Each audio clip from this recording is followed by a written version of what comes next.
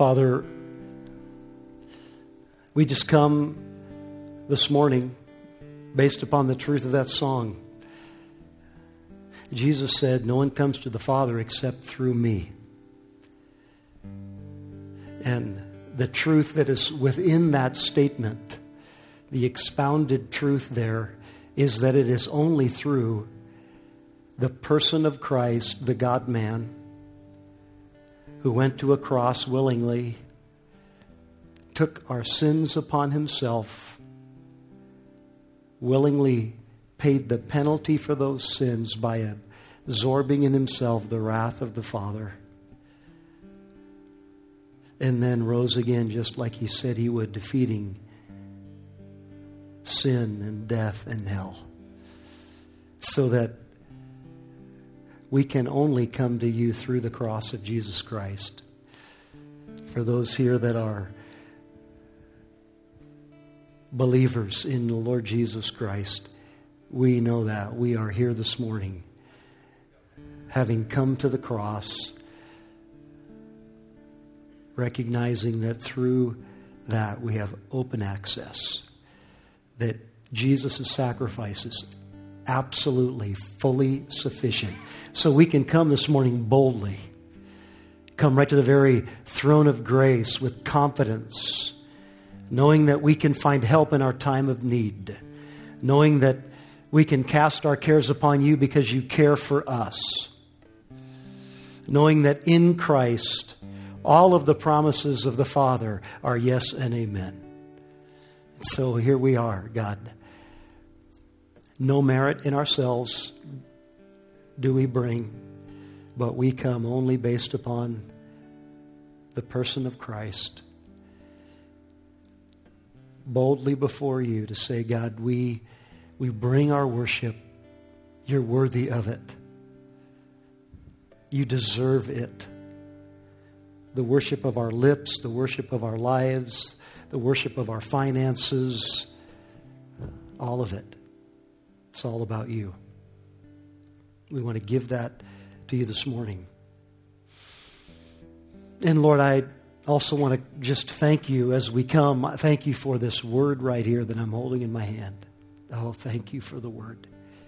Jesus is the living word, and the written word is about the living word. And so I am asking you, through the indwelling presence and power of your Holy Spirit, that what you would do is that you would send forth your word in power. That it would be not just words on a page spoken, but it would be the very dynamic power of the divine God. And I know that that has nothing to do with any greatness in me.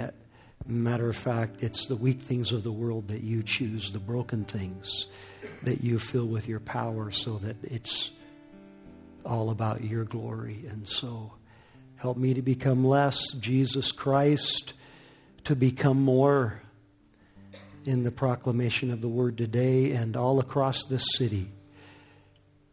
Every house of worship that is proclaiming the truth of the Lord Jesus Christ today, let it go out in power. There's really only one church in this city, the Church of Christ, Jesus Christ, that bought and paid for the church with his blood. So your Spirit, I'm asking to work in power here and elsewhere in this city today for the glory of Christ. God, we standing here humbly yet boldly, we have needs. You know what they are, even better than the one that carries the need. But I just know that some came in here heavy-hearted, downcast, in fear, in turmoil, not in peace, sadness, not in joy. And I'm asking that just the miracle would take place where you would manifest your presence right here in this room and manifest your power through the proclamation of your word, and that in that exchange, that you would give exactly what is needed to those that are here, as you can so perfectly do. Trusting you for it in the name of Jesus Christ, I pray. Amen. You may be seated. I'm going to ask Jesse Glosser to come up here. Jesse Glosser plays a vital role at Cornerstone Church. He is, amen to that. Yeah, he's the member, actually the chairman of our missions task force here at Cornerstone. And he is really the kind of a key piece, driving force behind this Empowered Conference that we've been talking to you about. And I just wanted Jesse to come up and really be the one that just kind of gives some information there and gives an invitation for you to be a part of that. So what is the Empowered Conference? Yes? Yeah, hey, good morning, everybody. You can look inside your worship folder here. There's some information I'm going to tell you about. The Empowered Conference is actually going to be this weekend, and it is an opportunity to hear from 4 ordinary men who have lived extraordinary lives through the empowerment of the Holy Spirit. And those men are? Those men are Jim Capaldo.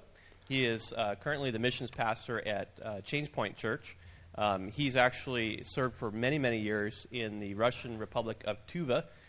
He just packed his family up and moved over there, spent a couple years learning to speak Russian, and left behind a church plant movement. We're going to have Curtis Burnham. Curtis is, we've supported Curtis for a long time here at Cornerstone. He actually lives in Florida, and he regularly engages in youth ministry in Central and South America. And he leads a youth mission trip to Europe every year. We've actually sent a couple of our own kids on his trip in the past couple of years. Brian is taking a group this summer. We support Ron Cootie. He'll be speaking. Ron and his wife live in Turkey, and they are really engaged in underground church planting there in the Muslim community. And then we have our own Mark Bowman. Mark has served for many years in Cambodia, leading a orphanage. Okay, so just we got a couple hundred people here. Let's say a couple hundred people come to the conference this coming weekend. What do you want them to take away from that? What's the foundational pieces of truth there you want them to grab? Yeah, really there are 2 foundational truths and really kind of fleshed out in the lives of these men and really foundational to Scripture. And those 2 truths are, number 1, you were created, I was created, all creation was created for the glory of God. Yeah. Our lives, the purpose of our lives is to glorify the Lord. And actually, we are the most fulfilled in our lives when we bring glory to the Lord. And the second truth is actually up here on the wall. It's the 3rd point of our mission statement, and that is sending the empowered. Did you know that if you believe in Christ, you're called to be a part of the Great Commission? Acts 1:8 says that you will receive power when the Holy Spirit has come upon you, and you will be my witnesses, I'll paraphrase here, to Anchorage, to Alaska, to America, and to the very ends of the earth. So whether the Holy Spirit calls you to ministry on the other side of the world or the other side of the backyard fence, the Great Commission is for you. So it's not an optional thing if I'm a believer? It's not an optional thing. Wow. You are conscripted. Did you know that? Did you know that? It's a part of the plan, right? It's part of the plan. You can answer for that one day, right? That's right. Start on. Okay. How about the details? Time, location? Okay, so it's going to be this Friday, Saturday, and Sunday. Friday night from 7 to 9, right here at the church. Saturday from 10 to 3, and Sunday morning at the 9:30 and the 11:30 service. This Friday, the doors open at 6:30. Child care is provided for the entire conference. You come in at 6:30, drop the kids off. Conference starts at 7. We have a dessert, coffee for you on Friday night. Saturday morning, conference starts at 10, but you can come at 9, drop your kids off. We'll have a continental breakfast for you, so you can come hungry. We'll have a lunch as well. And then on Sunday, we won't feed you, but we'll have a mission fair after the services. Around here in the sanctuary, at the back of the sanctuary, we'll have some tables set up with various missions that we support. Actually, most of them will be manned with representatives. And so that's an opportunity for you to just kind of walk around, look at the different missions that we support, see if there's a way that you can get plugged in. Okay, so now I'm a little concerned now. If you're providing the food and you're bringing people from the other side of the world, this is going to come with a major price tag to the people that attend, right? Actually, no. It's free. You can come and no charge. Wow, isn't that incredible? No charge.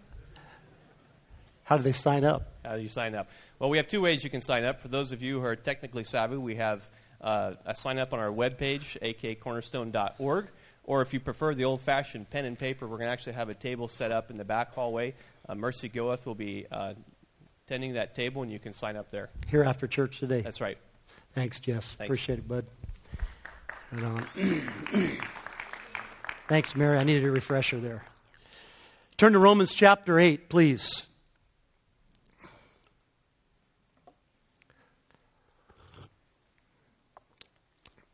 We're going to pick up in the 11th verse. We left off last week. And what I want to do as we jump into this incredible truth within this incredible chapter in this incredible verse, I just want to read not just verse 11 that we're going to cover today, but I want to look at the two verses as well that we looked at last Sunday, because really there's a train of thought here that the sentence is almost, or the idea is kind of incomplete without that. So we're just going to start by reading Romans 8, 10, 9, and 10, and then make a brief comment, and then we'll jump in to this verse for this morning that we're going to unpack. So Romans chapter 8, verses 9 and 10 is what Paul wrote. And by the way, would you, just in honor to the Word of God, would you stand as we read these three verses? I'm reading from the English Standard Version. Paul writes, "You, however, are not in the flesh, but in the Spirit, if in fact the Spirit of God dwells in you. Anyone who does not have the Spirit of Christ does not belong to him. But if Christ is in you, although the body is dead because of sin, the Spirit is life because of righteousness." And then verse 11 opens up with if the Spirit of him who raised Jesus from the dead dwells in you. Stop right there for a moment. Paul is not saying here in the opening word, the if word in verse 11, that possibly some of the Roman Christians that he's writing this letter to have the Spirit of God dwelling in them and some do not. That's not what the if means.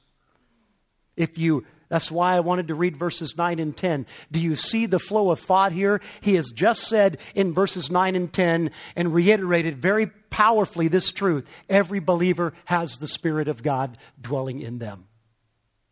Matter of fact, if you don't, you are not a Christian. That's exactly what he says. They're synonymous. You have the Spirit of God dwelling in you, you're a Christian. You're a Christian, you have the Spirit of God dwelling in you. And then he comes to verse 11 and says, and if that is true, or you could say it like this, and because of that fact, that what I am going to say to you now in verse 11 is guaranteed because of what I have just said to you in verses 9 and 10. That's what the if means. So now let's read verse 11 that we're going to cover today. If the Spirit of him who raised Jesus from the dead dwells in you, he who raised Christ Jesus from the dead will also give life to your mortal bodies through his Spirit who dwells in you. You may be seated.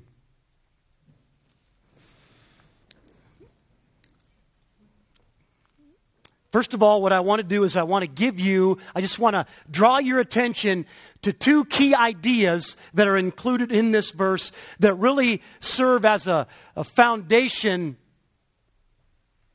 for all of the truth that's here. That it'd really be helpful for you to get it in your mind what those two key ideas are, because they will give color and depth to what Paul is saying. So let me just state them very quickly. The first one is this, that the Spirit who indwells every Christian is the proof, is the guaranteed, unchangeable truth that your mortal body will be resurrected. Do you see that in there? If the Spirit that dwells in you says that twice, and then he makes the statement, that Spirit will give life to your mortal body. And then secondly, here's the second truth. That the Spirit will also give life. Do you see that word there? That he who raised Christ Jesus from the dead, and then those two words, will also. What is that referring to? He is saying that the promised resurrection of your mortal body is based upon whose resurrection? Jesus Christ's. So that he is saying that just like Paul is saying, just like the Spirit of the living God, the Holy Spirit who dwelt in Jesus, gave life to Jesus' physical body in resurrection, he will also do the same thing for you. So that Paul is saying there that Jesus' resurrection is the guarantee of the resurrection of every follower of Christ. So we have those two things there, that the indwelling presence of the Holy Spirit is the guarantee that every true Christian will have their mortal bodies raised, and then secondly, that the resurrection of Jesus Christ is the guarantee that your mortal body will be resurrected. Keep those two things in mind, and we will give shape and color to those as we walk through this. So here's what I want to do now. I want to give you the truth. I want to frame the truth that I'm going to explain to you this morning under three headings. And I share this quite regularly. Even when I don't, it's still my basic outline every time I step up here. And it's this. I want to tell you from verse 11 the what, the so what, and the now what. The what is this. What did God say in this verse? By that I mean, we need to understand accurately what the context and the grammatical communication is teaching us. We got to correctly understand it first. That's what did God say. Then once we understand the what did God say, then we are set up and ready to answer the so what. And here's the so what. What did God mean? Or you could say that another way. What did God say about what he said? So that there is an understanding of depth of meaning based upon, it's not just an arbitrary truth that doesn't have anything to do with our lives. It has a meaning that should be understood and embraced for us. And then the third question is the now what? And the now what is this. What must I do about what God has said and what he means about what he said? So what, and now what? So we're going to begin with the what. What did God say through the inspired, divinely inspired pen of Paul when he wrote the 11th verse of the 8th chapter of the greatest letter ever written? Let me read the verse again. If the Spirit of him who raised Jesus from the dead dwells in you, he who raised Christ Jesus from the dead will also give life to your mortal bodies through his Spirit who lives in you. I'm going to give you two popular interpretations. One is not correct, my deep conviction, and one is correct. I'm going to give you the incorrect one first. Some interpret this verse to mean this, that the life that is being promised here through the indwelling Spirit in the Christian is this. It is a moral resurrection in this life of your mortal body. Meaning this, that while we live in this life, we are still living within a mortal body, a body that has the seed of sin in it. Sin still remains even if you're a believer. That's true. And because of that, it's a corrupted body. And that body is decaying. That body is weak. That body is susceptible to frailties and to illness and to sin and to wickedness. And what some say that Paul is communicating here is that the Holy Spirit of God in the midst of your mortal body, so prone to failure and weakness, that Spirit is going to give you a moral resurrection in this life. He's going to work in your life in such a way that He will enable you to live a moral life, even though you carry around a mortal body. Now, let me at least say this. I don't want to be really down or negative. I'm pretty sure that with as many people, 250 people or so in this room, some of you have heard that teaching. But let me say this. Scripture clearly teaches that. Scripture clearly teaches that the work of the Spirit of God is to make you like the Son of God. That's the whole goal. What's God's plan for you? Be like Jesus. That's it. Be like Jesus. And what that means is be like Jesus in desire. Love the Lord your God with all your heart. Be like Jesus in mind. Love the Lord your God with all your soul and your mind. Be like Jesus in your actions. Love the Lord your God with all your strength. As you grow in that, as you grow more like Jesus Christ, what you're going to be doing then is you're going to be looking more like Him, talking more like Him, walking more like Him, thinking more like Him, desiring the things that He desires. And the external reality of that is you're going to be more moral, right? I mean, that's just an obvious. Is Jesus more moral than you are? Yeah. You get more like Him, you're going to be more moral. So clearly, that is a teaching of Scripture. But here's the question. Is that the teaching of Romans chapter 8, verse 11? And what I'm saying to you this morning is it is not the teaching of Romans 8, verse 11. Paul is saying something else. He's not talking about a moral resurrection in this life of the mortal body. What Paul is talking about here, I believe, deeply convinced, is he's talking about the resurrection of your physical mortal body on the final day when Jesus Christ returns. He is going to call you out of the grave, resurrect your mortal body, and going to make it a glorious body. I believe that is what Paul is referring to here. And I want to give you just a few points to validate that truth. I want you to just logically think through this with me and see if this doesn't line up with what the text says and what the context says. Very important. Understand what the grammar of the text says and understand what the context points to so that you don't misinterpret the Word of God. So what does it say? Well, first of all, I believe the great proof that this is in fact a reference to the resurrection of your physical mortal body on the final day is that in this verse there is a double reference to the bodily resurrection of Christ. Do you see it? Look at the verse. The Spirit raised Jesus from the dead.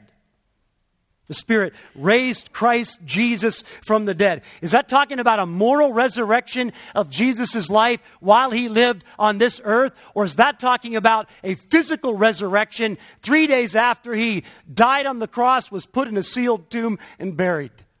It's talking about the physical resurrection of His body. There is no question. There's no argument. There's no other interpretation that is given to that. So right here in verse 11, dual reference to the physical resurrection of Christ's body.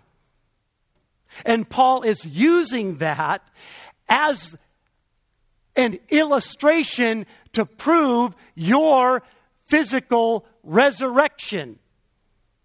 Do you see the connection there? It is really if you apply the principles of proper interpretation, you can't come to any other conclusion without saying, what I'm going to do is I'm going to totally change the meaning of the text. He's talking about Jesus' physical bodily resurrection, but when he refers to us in it twice, he changes his meaning. Even though he doesn't give any indication in the text that he's doing so, I'm just going to decide that he changes the meaning.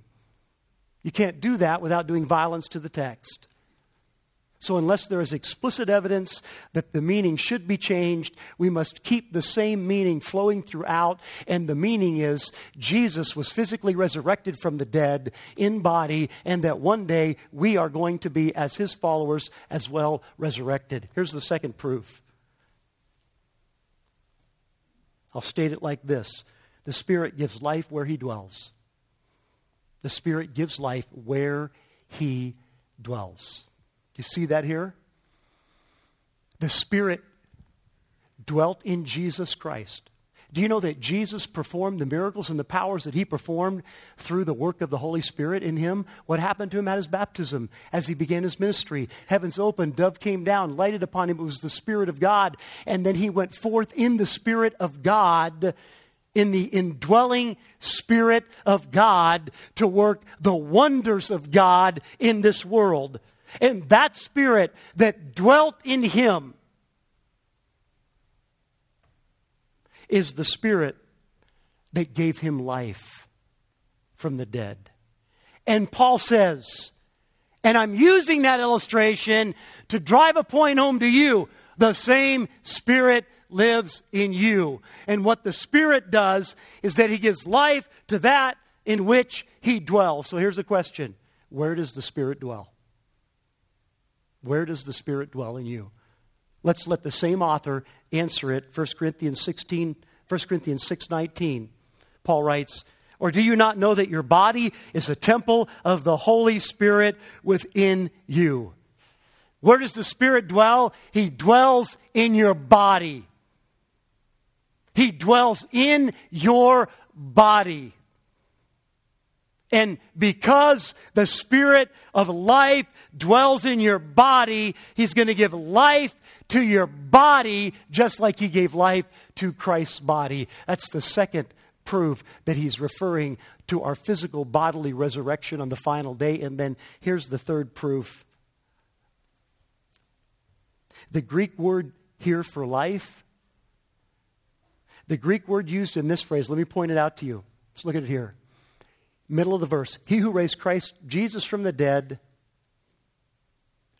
will also give life. That word right there, that phrase in the Greek, it's a very strong word. Here's the second truth about it. It is a different word that is used in referring to Jesus' resurrection. Now, that might sound like I just contradicted the point I'm making, but stick with me here for a minute. The Greek word used for the Spirit giving to the believer life, he will also give life, is a different word than it is referring to the physical bodily resurrection of Christ, but it must be a different word. Must be a different word. Here's what it means. The word is meant to describe the transmission of the actual life of Jesus Christ himself to the believer. Paul is saying that the nature, the very essence, the actual substance of the resurrected life body of Jesus Christ, that is what the Holy Spirit is going to give every believer. So follow that out then to its logical conclusion. If the meaning is that the Spirit gives a moral resurrection in this life, this is the time where he gives us life. Let me just ask you a question. If you're a believer, is your life, is your body like Jesus' resurrected body right now? Mine sure isn't. Oh my, no, it's not. But what that word means in the Greek is that the very essence, the very substance of the resurrected body of Jesus Christ, the glorified body of Jesus Christ, is going to be transmitted to the believer on a day when he's resurrected. That means it cannot be now because I don't have it now. It's coming in a day in the future on the final day, to where my life is going to be like the very nature and essence and substance of the glorified Lord Jesus Christ. So based upon those three things, to me, it is undeniable, unarguable that what Paul is referring to here is not a moral resurrection in the moment. He's talking about a future bodily resurrection of our mortal bodies on the final day when Jesus returns. So, that answers the first question, the what question. What does the text say? And what the text says grammatically and contextually is this: that if you're a believer, that every true believer has the Spirit of God living in them. And because they have the Spirit of God living in them, the same Spirit who raised Jesus from the dead, that they will have their physical mortal bodies resurrected on the final day, from death to life. That's what it says. So, understanding that now, we are positioned to go to the second question. What the so what? And the so what, again, is this. What does the text mean? Or what did God say about what he said in the what? So let's explore that for a minute. And let me start by this. This is a critical, very critical. This is my sixth message on the 8th chapter of Romans. In the previous 5 messages, if you were here for all or any of those, you heard this: that Romans chapter 8 has one great idea, one key truth. And the key truth of Romans chapter 8 is stated in verse 1 and then proven for the next 38 verses of the 8th chapter. And the key truth is this: there is no condemnation for those who are in Christ. No condemnation now, no condemnation tomorrow or next year, no condemnation throughout eternity. That the believer in Christ has a full, final, and forever salvation. Never again will they come under condemnation. And then for 38 verses, he proves that. So here's what we can do then to test whether that's true. We can go to verse 11 and say, is there proof of that? One great truth in verse 11. So let's reason together now and see, what does God say about what he said? Let's see if there is proof. And I'll ask the question this way: if the truth of Romans 8 is the full, final, and forever salvation of every believer, then here's the question: what guarantees? What is the guarantee of the Christian's bodily resurrection and glorification? This is another way to ask the question. What is the guarantee? And let me give you a few. Here's number 1. The indwelling Holy Spirit. The indwelling Holy Spirit. Look at the text itself. I want you to see again the force of Paul's argument here. Isn't the very essence of the argument of Paul this: that if you have the Spirit dwelling in you, not some Christians do, some Christians don't. Remember, it's really because of the truth that he had said previous, that every believer does have the indwelling Spirit, that because that is true, then this is also true, that just like that Spirit raised Jesus bodily from the grave, that same Spirit who did that for Jesus is going to do that for you. Do you see that that's the entire thrust of the argument of Paul here? That if the Spirit is in you, it's not a maybe, it's not a most of the time, it's a guarantee that every believer that has the indwelling presence of the Spirit in them, they have the guarantee that they are going to come to a moment in history when their body laying in the grave is going to be resurrected from death to life. The same Spirit that did it for Jesus is going to do it for you. That's the first guarantee. That's really the thrust of his argument here. Unquestionably the thrust of his argument. So that is the first proof that does, in fact, line up with what Romans 8 is all about. Under that same heading, Paul gives explicit evidence elsewhere in his letters that, in fact, the indwelling presence of the Holy Spirit is the guarantee of your eternal life. Let me read it for you in Ephesians 1:13 and 14. In him you also, Paul wrote, talking to Christians, when you heard the word of truth, the gospel of your salvation, and believed in him, were sealed with the promised Holy Spirit, who is the guarantee of our inheritance until we acquire possession of it to the praise of his glory. Do you see how unarguable that is right there?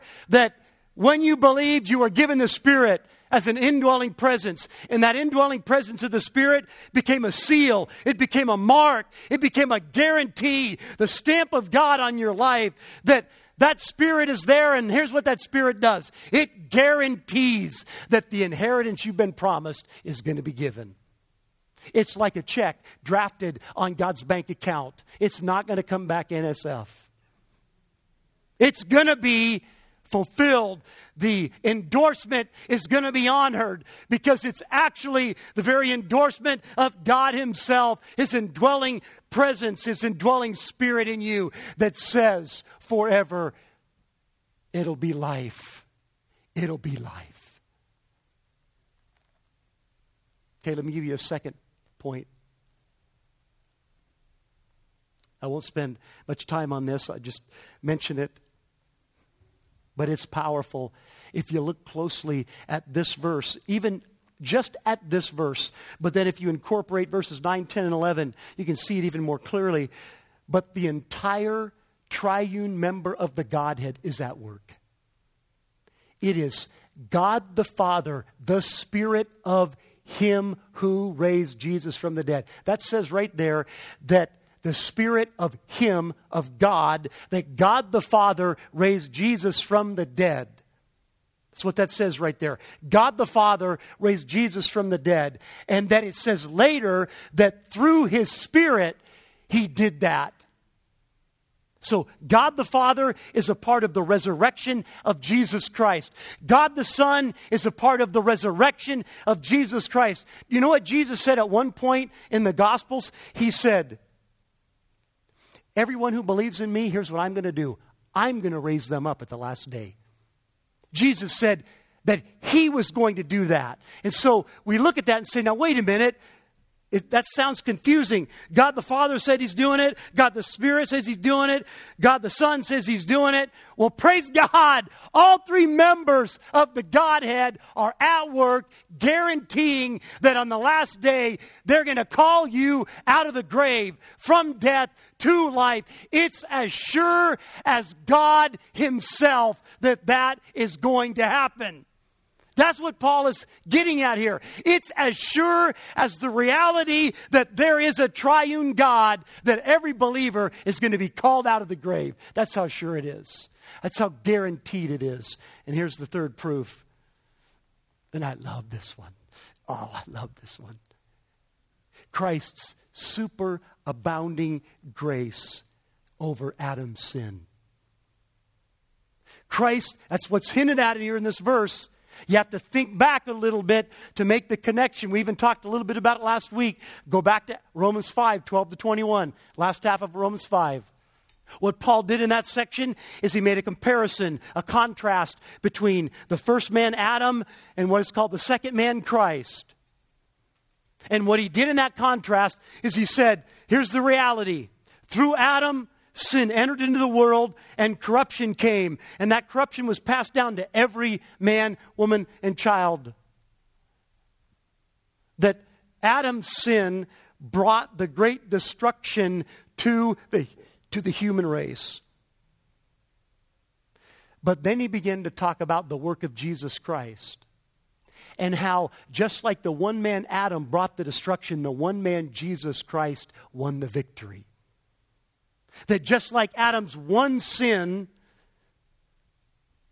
was what brought the ruin for mankind, Christ's one act of obedience, his willing death on the cross, is what brings victory to all those who trust in him. And the point Paul is making there is that Christ and his victory is greater than Adam and his defeat. That's the point. Christ is superior to Adam. Christ's victory is greater than Adam's defeat. Now just keep that train of thought, and I'll make the connection here with verse 11. He comes down to the end of chapter 5, and he gives this great climax statement of the comparison between Adam and Christ. Romans 5:20 and 21. Where sin increased, grace abounded all the more. Let me read that again. Where sin increased, grace abounded all the more, so that as sin reigned in death, grace also might reign through righteousness, leading to eternal life through Jesus Christ our Lord. Here's Paul's point. The victory that Christ won is greater than the defeat Adam's sin secured. Let me get more specific than that. What was the ultimate result of Adam's sin? He brought death into the world. Death.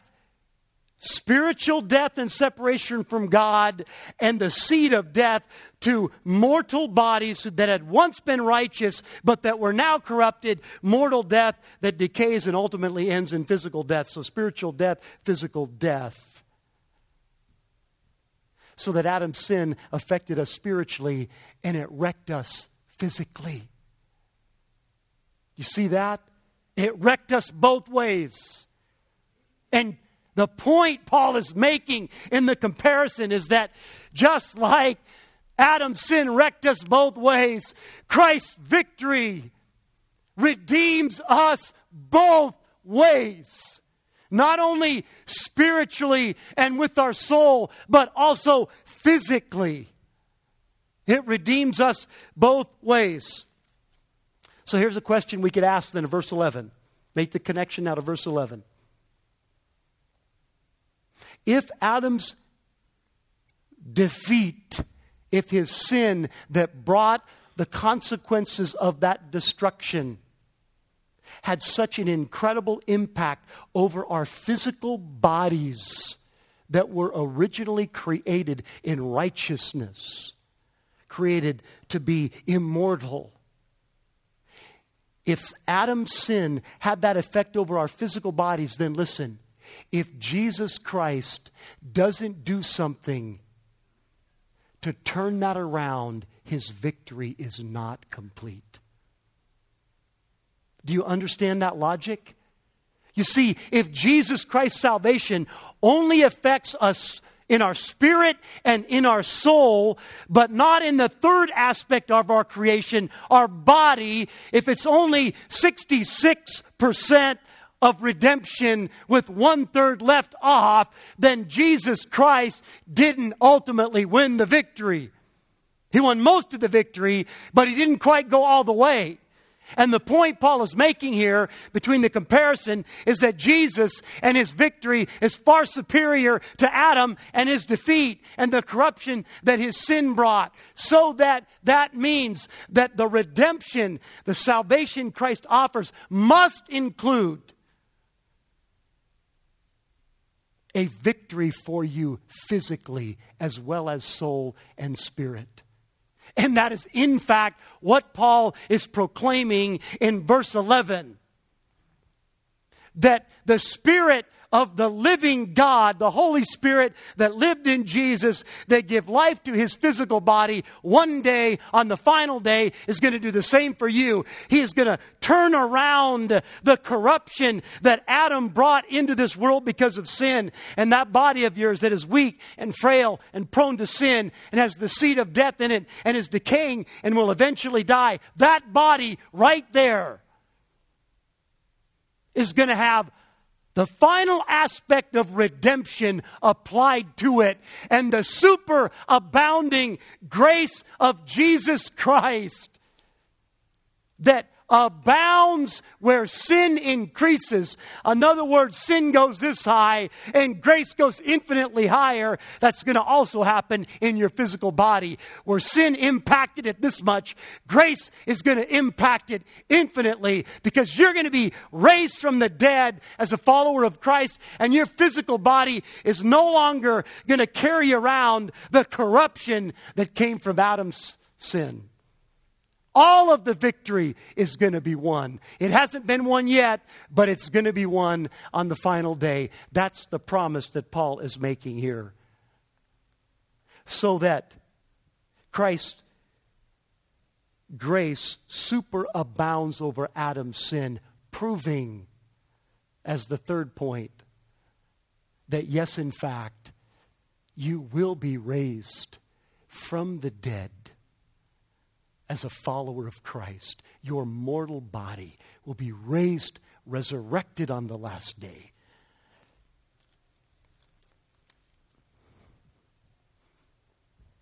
Here's one other question under this second point, so what?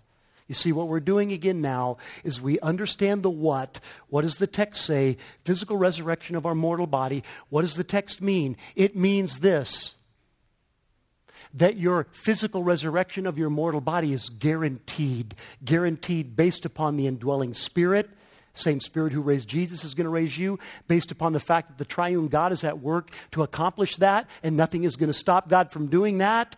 And then thirdly, because Jesus Christ's grace superabounds over sin and its effects, so that it's a guarantee that your physical body is going to be resurrected.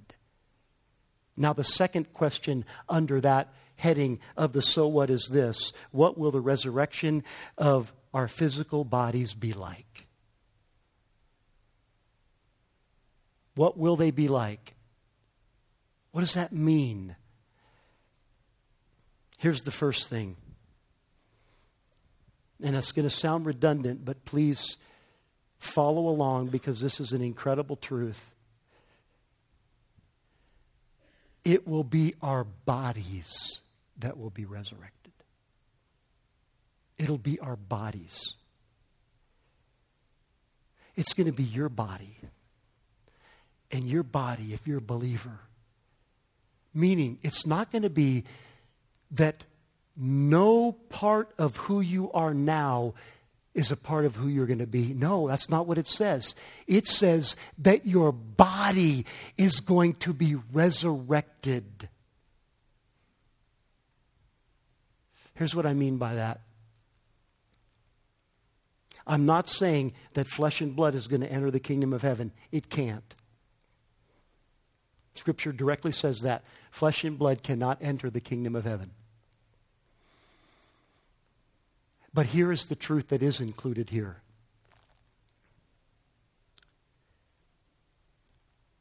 That your body, in some way, the continuity between who you are now as a follower of Christ and who you are going to be is not going to be broken. It's not going to be broken. Now, let's think through this a minute, because physically finite minds have a difficulty with this. But let me just make some bold statements. Bodies that have rotted and turned to dust in the grave, they're going to be raised. Bodies that have passed through the fire of incineration, cremation, are going to be raised. Bodies that have sunk to the depths of the ocean and there become fish food, those bodies are going to be raised. Bodies that have been devoured by beasts, blown up and vaporized in atomic blasts, they are going to be raised. And we say, well, wait a minute. How in the world? Where are they? How does that happen? Finite minds trying to understand something that transcends it. But let's look at the truth of God's Word. What does He say? Philippians chapter 3, verse 20 and 21. The Lord Jesus Christ, who will transform our lowly body to be like His glorious body by the power that enables Him even to subject all things to Himself. Do you see the reasoning that Paul gave there? He said, look, my mind is not big enough to fully understand this, but here's what I know. The same God that is able to subject everything to Himself is able to resurrect your physical, mortal body in whatever state it is in. Whatever state. Because He's the God that is the God over all the molecular level of the universe. He's the God that said, let there be, and there was. He's the God that understands everything all the way down to the most intricate level. And so whatever form your body is in on the final day, if you're a believer, He's going to grab that wherever it is, and He's going to resurrect that body. He can do that because He's the Creator. He's the God with absolute power, unlimited power, all power, and all wisdom, and all knowledge, who is everywhere present. He can do that, and He's going to do that. That's the promise here. He's going to resurrect your physical body. And that leads us to the second truth about what our bodies are going to be like. So first of all, there's this continuity. It's not just something totally different. It's totally different, but it's not completely detached. But here's the second truth. You're going to be recognizable. You're going to be recognizable in your glorified state. Jesus Christ was recognizable after He rose from the dead. Jesus Christ was recognizable to John on the island of Patmos, Revelation opening chapter, when he saw Him there.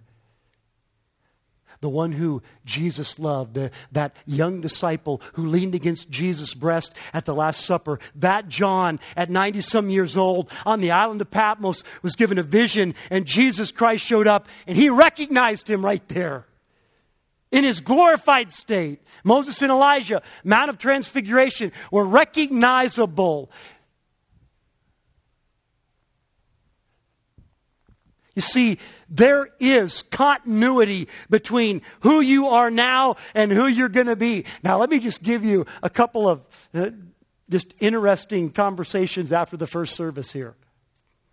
I had one lady came up and said, in jest, now, are you talking about all this flab that I have on me now is going to be resurrected? No, that's not what I'm talking about. All of the good, none of the bad. And all of it's going to be transformed into glory. But think about how incredible the truth about your retaining your identity is in heaven. If you don't retain your identity, what is the purpose of the test and the trial here? If you have no remembrance, no connection with who you were, I mean, heaven is based upon how you do it down here. I don't mean you earn it, but did you place your faith in Christ down here? That settles the deal. And then how you lived for Christ here determines some things about your future there, so that if there's no continuity between there and here, what's the point? Let me give you some other things that are incredibly meaningful to me. This lady right over here, this beautiful woman on the second row in the black coat, that's my bride. I'm going to know her in heaven. I'm going to recognize. I want to do that. I want to know her. I'm not saying we're going to be married. There's no marriage in heaven. But she, my wife, I'm going to know was my wife here on earth. My kids that are in heaven, I'm going to know they were my kids here on earth. That's important to me. Very important to me. My father and my mother, I want to see them and recognize them in glory. And I'm going to do that because there's going to be continuity between who they were and who they will be. My older brother, who for years was an alcoholic on the edge of death, that totally radically transformed in a moment by Jesus Christ, who is now my double brother. I'm going to recognize him in heaven. If I didn't, heaven would not be all that it could be. I had a lady come up to me after the first service and said, "Does that mean that the 2 children that I lost in the womb, I'm going to recognize?" Absolutely, it means that. Absolutely. You're going to be introduced and you're going to recognize that that child was the child conceived in your womb. I take that even further. Even if in a moment of a wrong decision, you aborted a child and are broken over that now, you're going to be reunited with that child in heaven. That child is going to be there. And if you're a follower of Christ, you're going to be there. There's going to be a continuity. There's going to be a recognition of that. Is that great truth? Oh man, that is great truth. That's the victory that Jesus Christ wins. And then finally, our bodies are going to be like.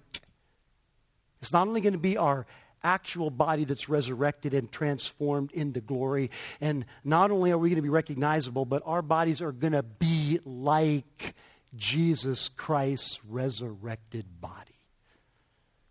That's the truth stated right here. To be like his glorious body. To be like his glorious body. 1 Corinthians 15:49, just as we have borne the image of the man of dust, there's Adam, connection again, Romans 5, we shall also bear the image of the man from heaven, Jesus Christ. 1 Corinthians 15 gives us several truths about the resurrected body. I'm going to throw them at you really quick. Our resurrected bodies will be imperishable. I'm not going to be in this process of decay. They're imperishable. Number 2, they're going to be bodies of glory and power. Bodies of glory and power. Number 3, spiritual bodies. Meaning they're going to be suited for a spiritual habitation in heaven. Number 4, they're going to be bodies from heaven. There's going to be a heavenly component to them. And then number 5, they're going to be immortal. They're going to be bodies that grow in vitality of life in increasing measure throughout all eternity.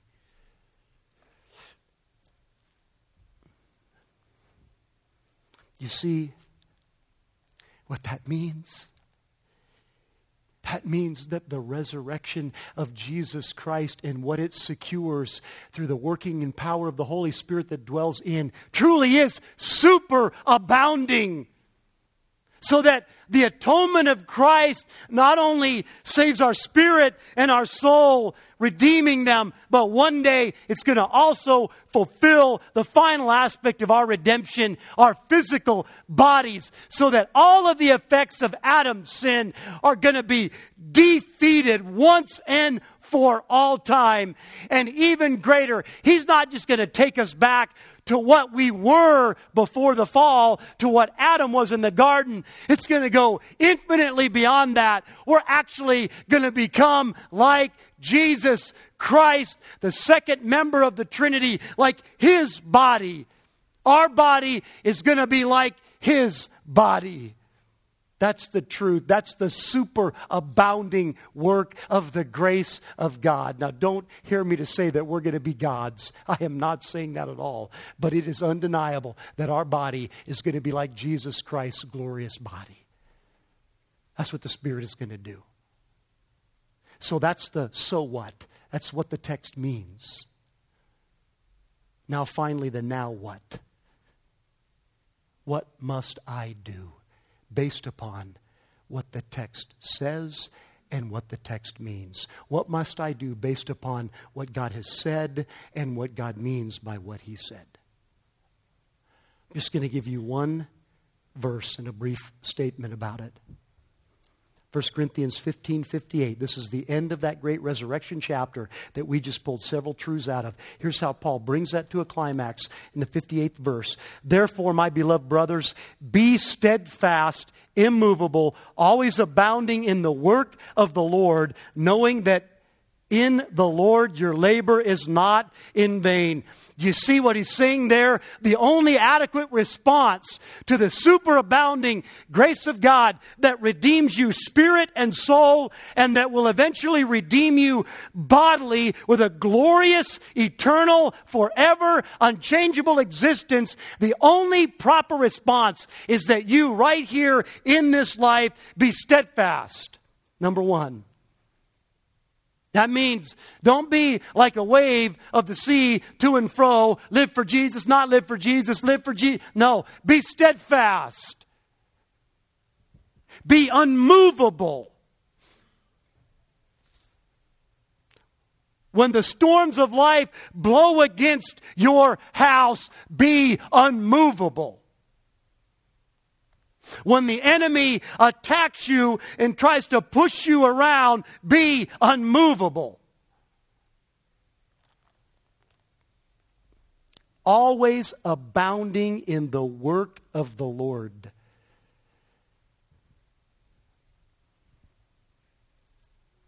Always abounding in the work of the Lord. Think about it. Grace superabounds over sin. So based upon the superabounding work of Jesus Christ and the Spirit that He gives to you, He wants you then to superabound. He wants your work for Him to abound. Is that a text for preachers? Yes. And it's also a text for every follower of Christ. He wants you to always abound, not just in how much you can fill your life with. He wants you to always abound in the work of the Lord. Always abound in the work of the Lord. And why? Knowing that your labor in the Lord is not in vain. Meaning this, you don't earn your way to heaven. No way. You do not earn your way to heaven. But once you're saved and your place is guaranteed, then what you do here on this life has impact over what happens in heaven, has impact over your rewards in heaven. Jesus said that over and over and over again. So you can take this little period of time that's like the twinkling of an eye, and you can live it always abounding in the work of the Lord, and you are going to reap the rewards of that for all eternity. Rewards that will never diminish, will never fade, will never decrease. You'll enjoy them in profuse fashion throughout all eternity. So the only proper response is that kind of a life based upon the threefold redemption that Jesus Christ superabounds in for you, soul, spirit, and body. It's your only proper response. That's my only proper response. What we're going to do to end this service now, based upon that incredible, remember I said at the early part of this message, that everything is tied up in the atonement. That ultimately all of this truth is built upon the work of Jesus Christ in his sacrificial death on the cross and his resurrection from the dead. So what we're going to do to end this message is we are going to receive communion. Ushers, would you please come? As you're doing that, let me just make a brief statement here. You see, what communion is about, the Lord's Supper, it has two elements to it. Bread that is broken and juice. The bread represents the broken body of the Lord Jesus, and the juice represents the blood of Jesus that was spilled to cover sin, to pay the penalty for sin. Jesus Christ had his body broken and his blood spilled. Willingly he did that. In fact, it was the work of the Father who did that to him. And that was done to cover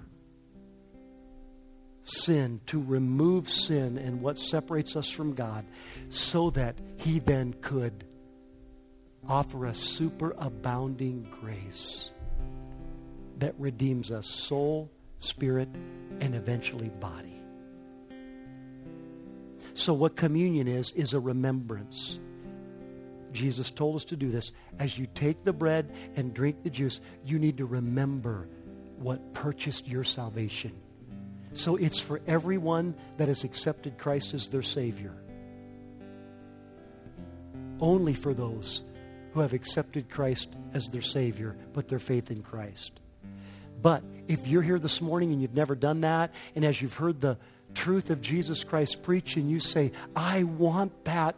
I believe Jesus is the very Son of God who died for me. You can put your faith in Christ right now and for the first time receive the Lord's Supper, associating yourself with Christ, his broken body and his spilled blood that paid for your redemption. So let's pray, and then the ushers are going to pass the elements. You can receive those and consume those as you remember the atoning work of Christ. Father, we just commit this to you. Open up our minds to understand more and more the incredible work of the atonement. As we sang right before I preached, lead us to the cross. Do that now. In Jesus' name, I pray. Amen.